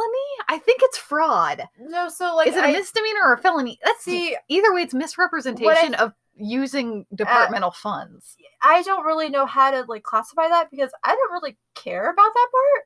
But I kind of do. Okay, so that's good. But what I kind of read it as is Chief Vic knows that something wrong is going on, but she's not going to ask the question, so that she's like legally she has no like she has plausible deniability. No, so she's like, oh, he did that. I called in respected former officer Henry Spencer, and he corroborated the exact same like story. Yeah. Did he really? It's a lot of plausible deniability, but like she is so glib about it the whole time. She's so glib. But then like, for people who are so good at reading people and that's their whole thing, Sean and Gus are so unaware that she is being glib that I almost feel like it's directed only at us, the viewers. Yeah, I think so. It's almost like a narrative framing device of like, the third wall is being broken by Chief Vic. I've never thought about that before. Like she is aware that she is on a TV show, or and she like is fine with this. Voice of like reason within the. No, because there's nothing reasonable about what she's doing at all. Okay. And I don't know. I feel like there's something there, and I think we're going to see more of it, because maybe from what I remember, she was just as like quietly supportive and obviously in the know that they are full on lying. Very much like I know that you were like pulling this out of your hat. Yeah, but so well, okay. So speaking of which, $1,200 a case. $1,200 a case. I don't know if that's high or low, but I'm furious. I feel like that's higher than what they're paid on later on in the series, because there's like one episode, I can't recall off the top of my head, but it's the alien episode. But so they were supposed to be paid like $1,000 for like consulting or something, or like something, and like I think Sean had like changed it in the computer to like more like twice that. So I don't think it's supposed to be that much money per case. Well, because when he's like making a deal, he says $1,200 per case, and that's like, or when he's telling Gus about it, and he's like trying to sell him on this idea of a psychic detective, he says $1,200 a case. I already have another one, is what I recall from a week and a half ago. I don't know if that's a thing that actually shows up for the rest of the show. But like, it's so specific. That is so specific. And I don't know if that's too much or too little. Sean is like weirdly specific about everything. Yes. But that seems like maybe $30. Well, not only is he weirdly specific, he is also incredibly vague on things that I would consider important. Like, I have a note here that he doesn't make any distinction between being a psychic and being a medium. He makes no distinction. It's either the spirits are talking to him, or he is reading the like auras, or like I don't think he I don't think he cares. I don't think he does. I think he's just like messy. I think he just made it up off the top of his head to get himself out of jail. Which, first of all, why would he be arrested for all of these tips? I mean, they can put him in holding for like 24 hours, but he can get a lawyer, and without like actual evidence, on like, a suspicion of corroboration with no evidence, they can't hold him for like more than 24 hours, right? Exactly. So it's like, someone who knows about crime, please let us know about this. Yeah, please. Neither of us are in criminology. No. Or forensics or whatever. Mm-hmm. So like, it drove me up a wall. It's like he keeps saying he's psychic, but he's acting mostly as a medium, but then he's like making things up that are like psychic. And I'm not like big into that, but it feels like there's a distinction between those things. Generally, I've never really like thought about it, because it's just like, oh, that's just Sean being Sean. So I've never really. He's just being dramatic. He's just being himself. He's just pulling a Grace, honestly. I have a note here. Like, I thought it was very interesting in this episode, based on what I recall about Lassiter. He's like the one to give Sean's claims a chance. Yeah. He actually goes to check on Sean's claims, even though from like basically that point on, he's very anti-Sean. Yes. But he is the one to give this dude who's claiming to be psychic a chance. Yes, because I think the turning point in the episode for Lassiter is when him and Lucinda go to get Mexican food. Yeah, and then he like sees the chef with hay fever. Yeah. And so from then on, he's begrudgingly accepting Sean's powers, but like his first action, other than accusing Sean of things, is to check out his claims and be like, you know, even if I absolutely do not believe in this nonsense, I'm gonna check it out because a tip's a tip, like, which is interesting based on what I remember of him. Yeah, because there's being wholly unsupportive of this nonsense. There's a quote that where it's like he is saying that Sean obviously has like a source or whatever, and it's like you can't just like waltz around here like some kid in a candy store. And Sean's like, let me be honest, I used to work in a candy store. It's nothing like that was why I wrote down that he worked in a candy store. Yes, one of my favorites. Yeah, it's so interesting. I almost feel like, so speaking about like how writing evolves, I feel like that sort of like begrudging, I'm going to check on it, almost gets adopted into Jules's character. And they make Lassiter into more of the disbelieving straight man in this, like, you know, the Punch and Judy or whatever. So there's always the one thing that's like no fun. And so they really leaned hard on Lassiter being no fun. When this first episode, he's kind of willing to have fun with it, so, almost in like a very non-fun way. So they might have like split the Lassiter character into Lassiter and Jules. Yeah, because if they had to get rid of, they did, because they had to write Jules in. Yeah, because they're not gonna write in, oh, this is his new partner that he's also dating. Like this is his new partner who is exactly the same as the old one, but a different blonde lady. Yeah, like oof. Yeah, so like it's interesting. You can almost see where Juliet comes from. Exactly. In his behavior in this episode. It's fascinating. Anyway, from a writing perspective, I love it. I also have a note here. Aviatrix. Is it a real word? Because it's a word that Sean uses to describe a female pilot. Yes. So to describe a female pilot, which is fun to say, to have a weird term for a pilot in your pilot. Yeah, and see, in the like, that's fascinating. So, I almost feel like this episode should be called Aviatrix. Because it's weird pilot word. Maybe. But so what's interesting is in the international pilot, a lot of the scenes are just like extended. So that part where he's like going through all the pictures, there's like more pictures in the international pilot. So there's like more things that she's like done. Well, so that's fascinating to me because I've worked in props. Very briefly, but I worked in props. And a lot of times you just fill the 2 pages. Exactly. And that's the page that you know is going to be open. But the fact that the international one had more pictures is weird. They like made a scrapbook of this family, like a whole book.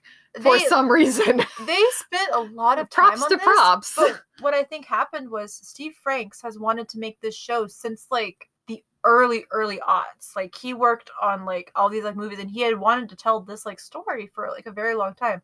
So I think he already had like all these ideas in his head.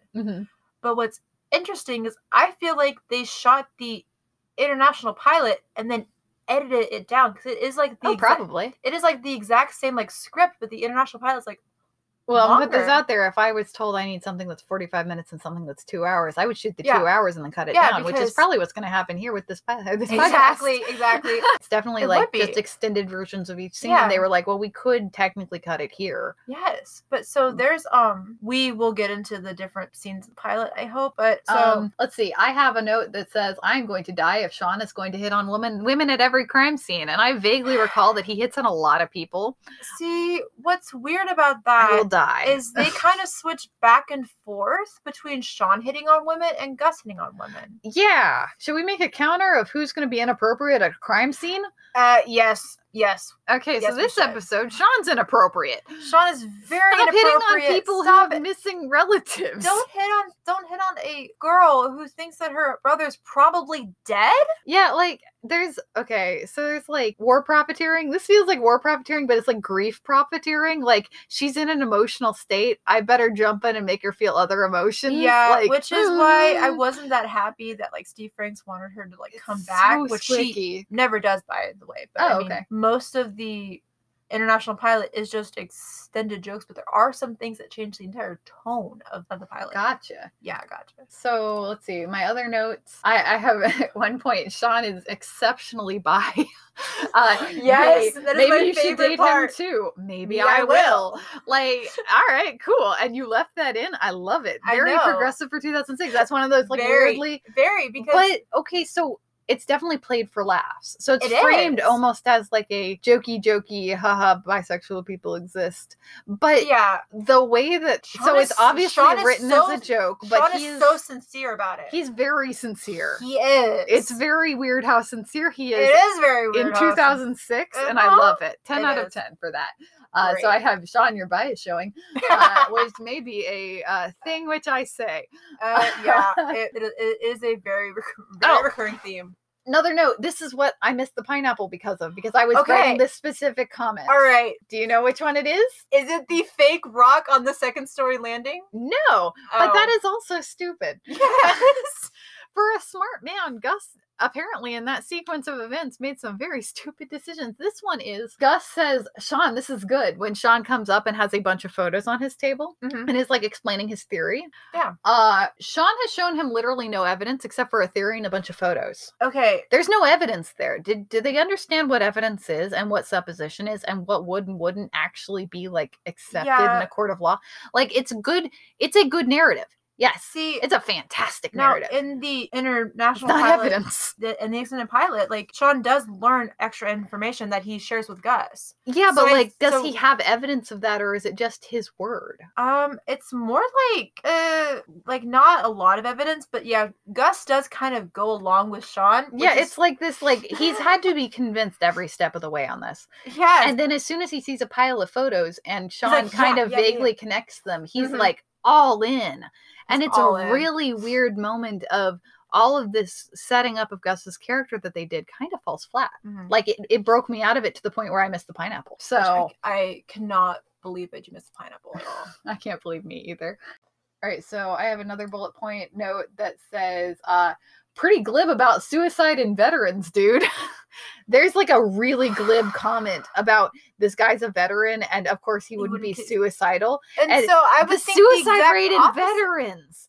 It's high, right? It's high because but they're like really glib and pretending that it's low. Well, I guess maybe it's because he's this like decorated.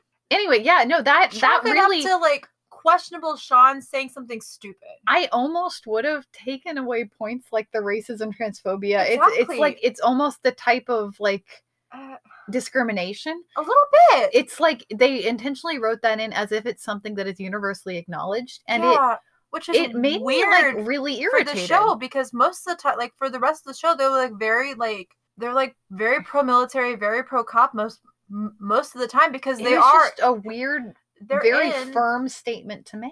Yeah, because you have like military people coming in, government people coming in. It's like they're very much like, oh, we always defend all of our like fellow people. So that was I just chalk that up to like Sean saying something like, oh, he couldn't possibly do this. It's like no true Scotsman kind of thing, which is like the exact opposite of what you think it's gonna be. Yeah. It's weird. Yeah. So that was another moment that I was like, but if I had to guess, there was probably some sort of script revision that went on that somebody stuck that in because it stuck out. It's weird. It was weird. Anyway, it is weird. It was weird. I have a couple of bullet points here on my notes that say, oh no. Okay, I'm sorry. Sometimes I get distracted from watching the plot, and instead I'm just watching how the acting is going. Oh no. Sean is doing this thing where he doesn't close his mouth all the way, and I can't figure out what he's trying to do with that. Does he think it makes him look cute, or is it just a thing he does? He doesn't close his mouth all the way. See, he leaves his mouth open a little bit, and I'm watching him acting, and when he's talking, his mouth opens and closes. But when he's just acting, his mouth is open. You kind of have to understand that at the time of like filming this, he was close to our age. I know, and it's weird. That is a weird thing. It's incredibly weird, the thing you just said. I know. I am so sorry for bringing that to your like mind. Oh no. But it's just like, so maybe it was just part of like the I am a man in my like late 20s and I want to look cute or whatever. Yeah, well, because sometimes he does this like look on his face where it's almost like he thinks that it looks cute. I can see his thoughts, and it's like happening across his face. Most of the time he is right. So I'll take your word for it. Sorry. Okay, so I have a bullet here that says, working at a thrift store is not evidence that someone won't beat you to a pulp for harassing a woman in an alley, Sean. Oh my gosh. Which, he immediately proves that because, like, that was kind of the point. Yes. We have a thrift store near us that is staffed exclusively by people in rehab. Yes. And it's a really great charity, and they do really great work with rehabilitation and getting people back into the workforce and getting them a work experience despite felonies. But working at a thrift store does not mean someone is some sort of like weenie. No, it does not. But what that charity does very briefly is people, instead of going to like prison for like minor offenses for like drugs and stuff, they're just put into this like program where they get like real like work experience. Yeah, they get work experience, and I believe they have mandatory like counseling sessions and group counseling sessions, and it's fantastic. I have a lot of experience because my parents actually work in the building, like same like yeah. So like I thought it was really funny that was the assumption that he would make, and I feel like that is the assumption being made by someone who doesn't spend a lot of time at thrift stores. Yeah, that is also like the sketchiest location for a thrift store I've ever seen in my life. Like it just seems, it's like the entrance is in an alley. What? No, that was the back entrance. That was like the donation drop-off area. Okay, it was just weird because we like never saw like the front. They just came from the back. They did kind of just say we don't have an exterior for this shot, and that's fine. I do like the point where Sean is like actively shopping at one point. He's just like picking up stuff. Like, oh, a shirt, I like this, let me hold it up to me, instead of doing what I need to be doing, getting in and getting out. It's such a waste of time and like mood. Just crazy.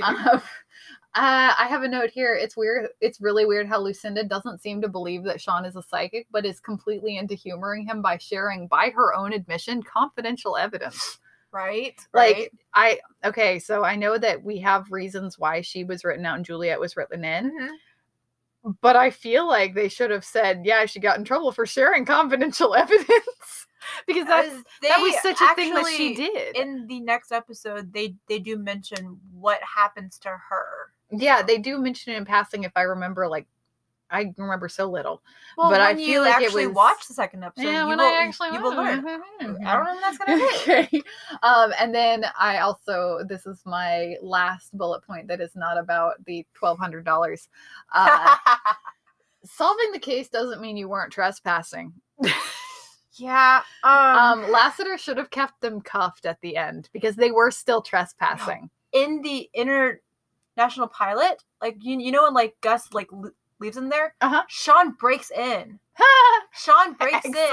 Sean breaks in, and that's he like a better reason to arrest him. Sean breaks in. He like trips the alarm, and they all come and they all see him doing that. Oh, great! And nothing happens to him. Solving a case doesn't mean you weren't trespassing. The house belonging to a person who got arrested for this thing doesn't mean you weren't trespassing. Yes. Other people live there, and it is still private property. They should have charged him for that because it's better that way. Yes. Consequences, darn it. Anyway, that's my notes. I'm into consequences and narrative causality or whatever. Yeah. So, yeah. But anything to add? Anything? No, you know I have a lot, but I'm just gonna stick to my like actual stuff that I have prepared. But like, Sean shared information about the case that he learned in the National Enquirer during like the international pilot. Like there's this whole scene where he has this like case file that he has made, but Gus like looks over and it's just cutouts from the National Enquirer, like all these like gossip magazines where he's learned all this information about the case, which is weird. Is like why would tabloids? Yes. Okay, yeah. But it's like, why would it be in the tabloids if this is a current thing that is going on? Well, not only that, because they aren't sure, like, okay, so like live ransom cases, even if someone knows that, because like recently, it's like Lady Gaga's dogs got kidnapped. Oh my gosh, that was and while that was happening and they were trying to figure it out, like the media was making all of these wild guesses, but like the cops were very clear that they weren't releasing any like real anything to anyone because they didn't know who took the daggum dogs. So like, think of it, this is a person. Like the person, not dogs, you probably can't find hardly anything of substance in those tabloids because the cops have rules about giving away evidence. It's just so funny because like Sean's like sharing this like he makes his like case file and Gus is like, those are tabloids. Like you look Gus has a point. Like you look from like People magazine. What are you doing? And then so like, okay, they go to the cabin and Sean pulls out binoculars and like sees like the dog. Like, do you think that like he was dead when they were there, or that he died like when like in the time that they're wasted? I know this is probably just because of the way that prop works and like makeup and all that stuff, and what is safe to put on a dog and what isn't. Yes. I don't think they were dead yet. You don't think they were dead yet? Okay. Because when the dog comes up to lick Sean's hand, that blood is still red. So it had to be like in the last like 24 hours. But see, and so like the dog has obviously gotten its face in recent blood and not like dried red, like, or what do you call it, brown blood. So it's got to be like recent. Do you think that? I think it was like they went there, the people were alive, the dad tracked them down, they were dead, they came back with lassiter. And yeah, that is what my entire family thought. They thought like my dad was so upset that Sean left him there, went to go like Sean's not a cop. No, but it's like he was so upset like Sean didn't report it to the cops, and then that guy like died. Like that's how he thought.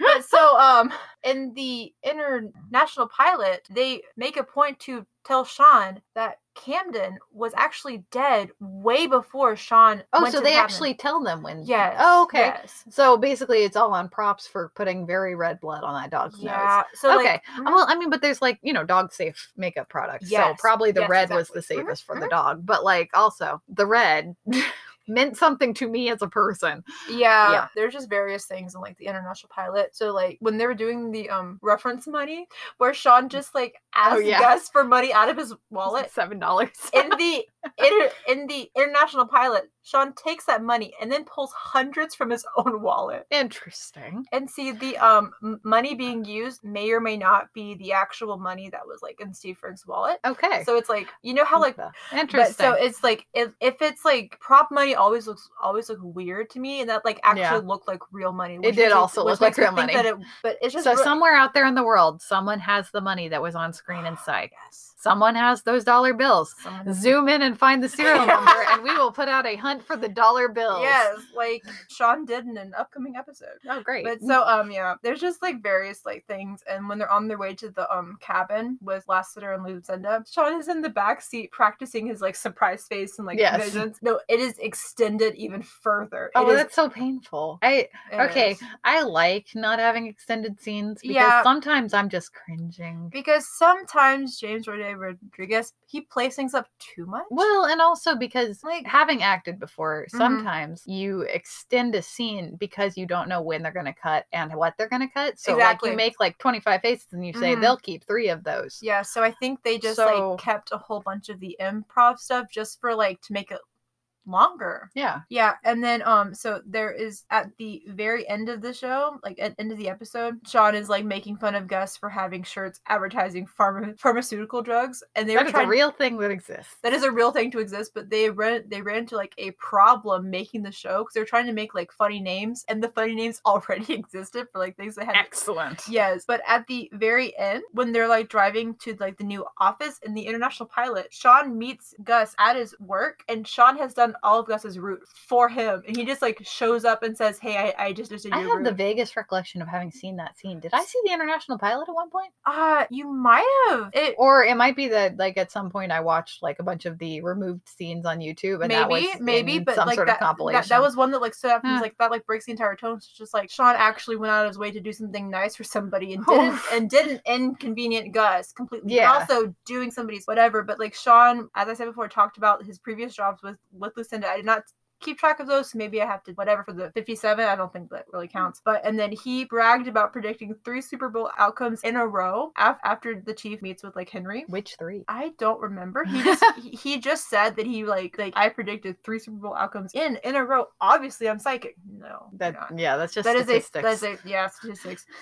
But it's just like really, really funny what they kept, because it kind of like changes, because it's like when you learn that like Camden was dead, you kind of feel like, oh, so Sean didn't have any sort of like say so and Kingdom Dying or not, because like people have thought, like I have seen people like say it's like, oh, there are certain instances where Sean does something stupid and it could cost somebody their like life. Yeah, or that tone is really important. I feel like, because that does come up, right? That comes up later. It does, because he makes a lot of stupid mistakes that. But does he ever learn from that? Ever?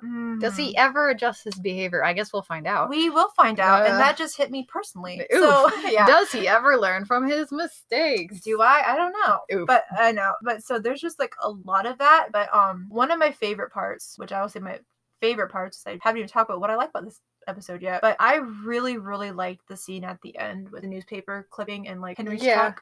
That's a nice scene, because it like, well, and then his support but his not support is like a thing with him. And I feel like that's a very clear-cut example of he actually does kind of like really... He really cares, despite being kind of a butthead about it. Yeah. Like, or at least he's proud of Sean. Whether he cares or not about Sean, he's proud of what he's doing. Yes. Which is very, not something that he is very loud about. Yeah. So. But it's just like, there were a lot of choices that they made, and there are a lot of like, most of the places that they shot at were actual places, but the McCallum textile factory, that is a painting, that is a mat. Cool. Like, yeah, and what's like crazy, it kind of looks like one of those like tech startup headquarters too. it looks like so stupid to be like, it's just like, why do I have to see this? Excellent. But it's just like, I'll have to at some point go back and watch it in 15 more years and really pay attention to how it's but I just remember really liking like James having Sean call the cops on himself. Yeah, that's a fun like, I have a solution to this problem. It's going to be bad for me, but I'm going to do it anyway. Says something about him, and I like that they established that one early on. Yeah, like that feels like something that's going to follow him as a character. I think there's several things that are going to follow him as a character. One of them is bad decisions for himself that benefit basically the whole. Most of the character for Sean and what we know Sean as being, a lot of it is like ad lib from James, just being like wacky, goofing. So it's like, basically, if you took Steve Franks and James Rene Rodriguez and like mixed them, it would be Sean, but not necessarily James Rene Rodriguez in like real life. It's just more like his like antics on like improv set. personality. His very distinct Sean personality. But like, if you watch the audition tape, which is on the DVDs, fun fact. But like, it's like almost the exact same as how he acted in the pilot. So it's like, it seems like he knew exactly what he wanted to do as soon as he did it. Okay. But it's just like, there's like just like a lot of stuff where like the song that I think they wrote the song after they filmed the pilot, because it was not in the pilot except for like at the very end, like credits. Well, I think that was probably some like a choice. You don't intro with the song on the pilot. You make it something that people remember, so that when they go back to the episodes and it starts with it, you're like, oh, I remember this song. It was the last thing I remember. Yes, exactly. They're trying to earworm it. But so like they like took stuff from like that last scene with like Mr. McCallum, like stuff that he said, they like took. But it's just, I really liked the pilot, and it was different from like other pilot that I have seen, and like the only one that kind of compares in my mind, because I watched them together, was like the pilot for Monk. That was a very good pilot, which you have not seen. I have not seen, and I will not see, because I have a bunch of Psych to watch. Running trope of things that Zed has not seen, but I have. Yeah, that's gonna show up. I'm sure I've seen some things you haven't, and I'm sure that you have seen things that I have not. Yes, we'll give our final thoughts in just a moment, but I would like to talk about our next segment. Yeah. All right, so final thoughts. Like, how do you think this went? I think it went really well. There was no like anything that like stood out as being like, that's awful, besides the veteran suicide. Look, I'm here to point out when things are awful. It's my job. It is, but I did not like the character, but even so, don't joke about suicide, friends. Please don't. It is a very serious topic. And what I really liked is there's a lot of character traits that Sean has that are maybe he like masks them like later on in the show, but it's like he's very much unapologetically himself in this episode. Like he's just like the binoculars that he got from his Sports Illustrated like subscription. We did not address how creepy it is that you got binoculars with Sports Illustrated. But it also falls into the trope of like, he is a superhero who has this like insane gift, and it's like, does he really, or was it crafted by his dad? A little bit of both. He does give me very like Cam Jensen vibes from like the book series where there's this girl who has this photographic memory. It is a book series for like children. You never Absolutely not. Wow, all right. But it's basically like once I just really, really liked it. What did you like about it? I really liked, because I come at things a little more academically, I really liked how well written it was. Lassiter and Sean, even this early on, are kind of narrative foils. Mm-hmm. And like in a really fun way. Yeah. That it's not super duper obvious. But like I like that there was like a narrative foil thing. There was definitely things that you can see evolving into becoming tropes that aren't yet, that are just like fun things that, you know, things that probably someone would tweet about if Twitter was around back then. I can't remember if it was. But Twitter was around back then, and yes, they were tweeting about it. Okay, so like, you know, you can see where people would have fallen in love with pieces of this.